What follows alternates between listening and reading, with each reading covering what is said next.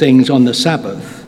Oh, The Jews... sorry, Keith. I think I've got the wrong reading. I've given it to you. I know. I've given it to you wrong. Oh. It's my fault, as usual. No. It's my fault. Let's have a look. Dom, which one?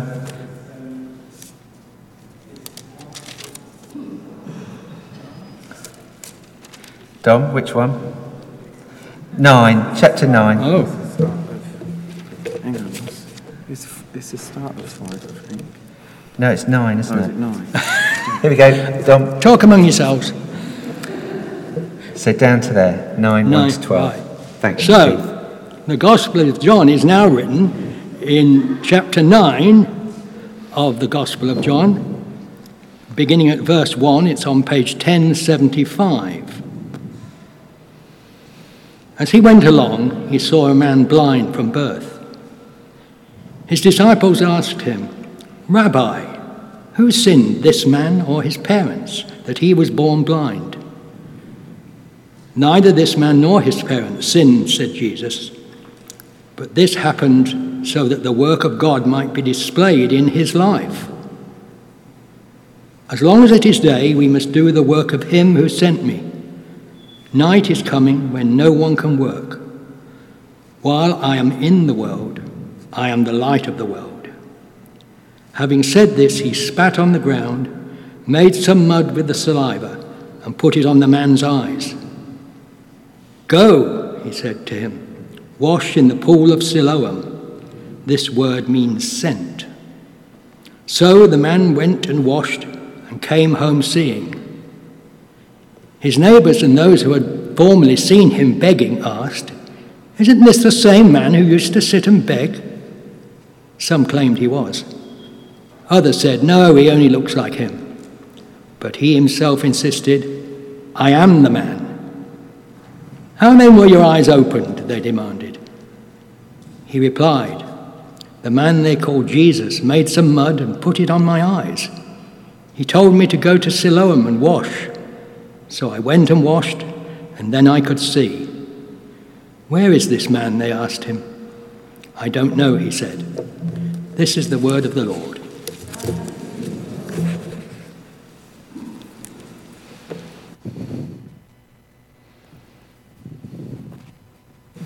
Good.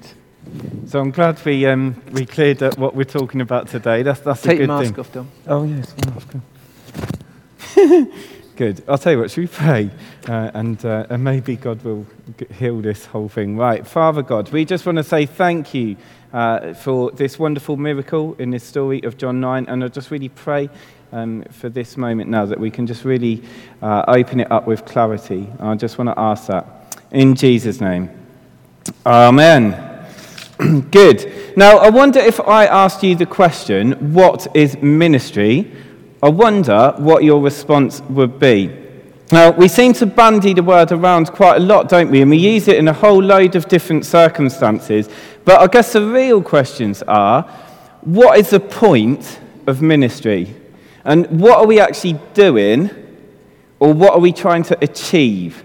So they're questions for my youth ministry, and they're questions for everybody's ministry. Now, they're really important questions, aren't they?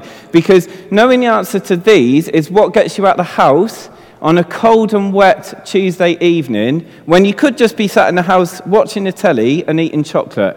Or they get you out of bed on a Sunday morning when deep down in your heart you'd probably rather have a lion. Right? So knowing the answers, what are we trying to achieve, is really helpful. Or they help us to decide what to do when there seems to be so many good things that we could do. What is the God thing that I'm really doing here? Now, in today's passage, the disciples are going along with Jesus, and they spot a man that has been blind since birth. Well, if he's been blind since birth, then he's never known anything different. And either no one has ever tried to help him, or they've been helping him with the surface problems, but never really getting to the root issue, which is his blindness. Now, a danger for our ministry to others is that if we only ever patch up the surface damage, but we don't deal with the root problem in people's lives, then they stay stuck.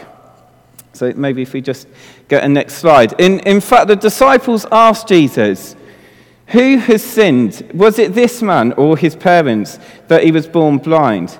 Now, it's interesting that the disciples encounter a problem and they look immediately for somebody to blame, or for an excuse that means that they don't have to actually deal with the real problem. Now, if he sinned, then he must deserve it. And if it's his fault, then surely he should have to deal with the consequences. But Jesus says, no, neither this man has sinned, nor his parents, but actually this has happened so that the works of God might be displayed in him. Now, sometimes when we encounter difficult people or difficult situations, like the disciples, we can become weighed down by the scale of a problem, but having faith gives us hope, and it helps us see opportunities for the works of God to be displayed, doesn't it? So look at how Jesus responds. So firstly, he takes responsibility for the man. So he makes a paste for the man's eyes with mud and saliva. He orders him to go and wash in the pool of Siloam. And the man comes back seeing. Now, it's a brilliant miracle, of course, but it's made possible because Jesus noticed the man. He cared enough about him to take responsibility, and he went after the heart of the problem, which was the man's blindness. So I'm going to talk about three things: noticing people, we're going to talk about caring for people, and going after the heart of a problem. So do you notice people? Classic image, do you see a vase or do you see the two faces? I'm sure some of you have seen that before. But now, if we want to be a part of a ministry that transforms lives, then we need to start by noticing people. Now, it can become so easy to become blind to the world that we see every day that we either stop looking for or noticing what's going on in the lives of those around us. Now, how many people would have walked past a blind man every day without ever stopping to acknowledge him? And how many people that we walk past every day are struggling with things like depression or isolation or loneliness or addiction or loss, etc., but yet we're still blind to what they're battling because we're not looking for it. So what about your neighbour? What about your colleague? What about that parent that you see on school pickup every day? What about maybe even that person that's in our congregation at church today? And maybe for some of us, that's us. And maybe we need to help others to notice what's going on in our lives as well. Now, I guess part of the reason that we don't notice is we've become so distracted, or we've lost faith or hope that God will act here and now. And it's easier to hide behind excuses like the disciples, but we need the Holy Spirit to wake us up. So I've just put some suggestions of things that I think can help us to notice people. One, avoiding distractions, right? I've put get off your phone. Right, the number of people that we see out and about in public spaces, they're on school pickup, whatever, and everybody's on their phone. And what that does is it draws us inward, right? And it stops us looking outward, and it stops us seeing and noticing people. Number two, just becoming aware of who is around you. Again, we can get so caught in our own world that we don't even see who's around us. And people that we like are around us all the time, we just don't even notice them. Three, learning names. Like, I'm really hot on learning names because I have to be, but actually it's really awkward, isn't it, when you've seen somebody a lot and we don't even know their name. Just trying to learn the names of the people around us gives them a dignity and value in our world. Asking questions about people's lives and then listening, even just simple things. How's it going? What are you up to at the weekend? What did you guys do this week? Did you have a good week? And then actually listening and getting into a habit of really hearing what people are telling us just builds a picture of who these people are that we're around. And finally, expecting that God wants to act in people's lives. Because if I expect that God wants to act in your life, I'm more likely to be on a higher state of alert than if actually things aren't really going to change. So what's the point? So there's this beautiful line in Ephesians that I really like, which is, wake up, sleeper, rise from the dead, and Christ will shine on you. I wonder how many of us need just to be woken up by the Holy Spirit so that we can start by noticing people, to listen, to ask questions, and to spot need. caring. So once we notice people, the question then becomes, how much do we care? So often, Jesus' miracles are driven by compassion because God cares for people. Now, I know that we can't do everything, and we all have lives that place demands on us, but how much we care influences what we value, and what we value influences how we shape our time, our energy, our finances, etc. Because if we care about people, then we make space for them. We meet up with them, we phone them, we text them. We maybe go for coffee with them. We spend time with them. Now, I remember when I was growing up, there was an elderly gentleman that was part of the church that I used to go to. And so he used to come, he lived in a residential home up the road, and he used to come to church, and he was cripplingly lonely.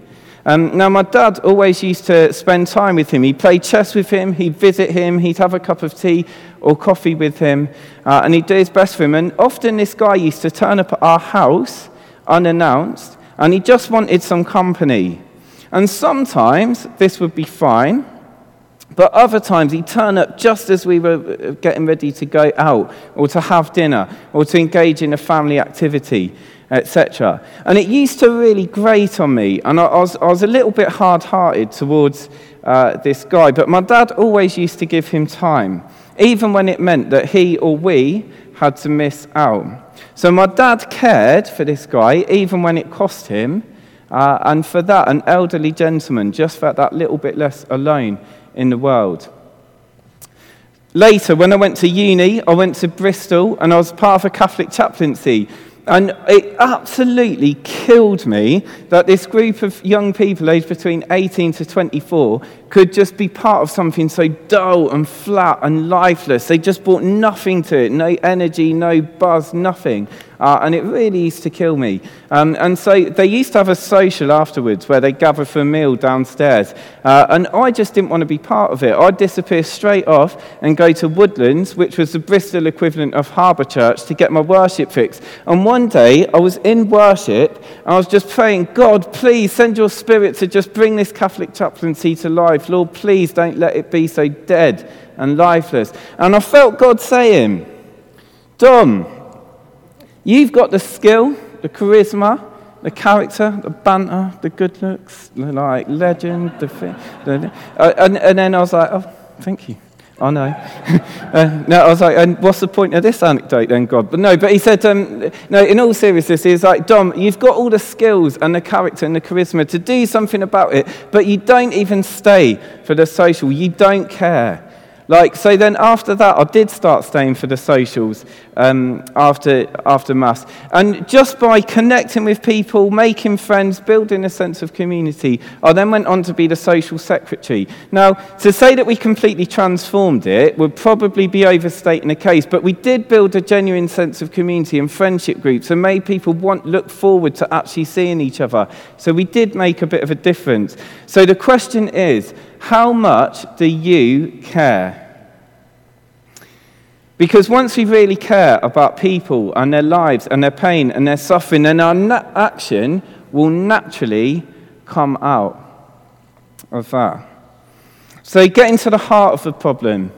Now, a problem that we have as churches is that we can get into a pattern of doing good and charitable things that help people, but they never really solve the roots of their problems. Now, there's a story that a woman once discovered a basket with a baby in it floating down the river. So she waded into the river, pulled the basket out, rescued the baby, and started caring for it. And then 3 days later, she was down at the river again, and there was another basket floating down the river with another baby in it. So she waded in, rescued it, called somebody to help her look after the baby. And then 2 days later, same again, another basket, another baby, next day. And eventually, the point of the story wasn't how many babies that she could save from the river, but actually how long would it take before somebody went upstream to find out why babies were being floated down the river in the first place. Get into the heart of a problem. So St. Jude's, if we were in the story of the blind man, what would we do? Well, I think St. Jude's is quite a pastoral, caring community, so I think probably somebody would make him a cup of tea. Now, I also think somebody would probably invite him to Friday Fridge, I think somebody maybe eventually would invite him to an alpha, maybe try and get him signed up to a cell group. And all of these are good and important things and will help the man, right? But actually, they won't deal with the root issue, the heart of it, which was his blindness. And that is what Jesus goes after. What is the heart of the issue for those that we're in contact with? That thing that just a quick cup of tea or maybe even a Bible study won't fix. As much as they'll help, they won't fix. Now, to get to the heart of people's issues, we've got to allow them to take us to a place that might not be that comfortable. So maybe it's a deep sense of loneliness. Maybe it's an addiction to pornography, gambling, alcohol, etc. Maybe it's financial problems. Or maybe they're carrying deep scars from past hurts. And maybe it might be that you can't solve everything.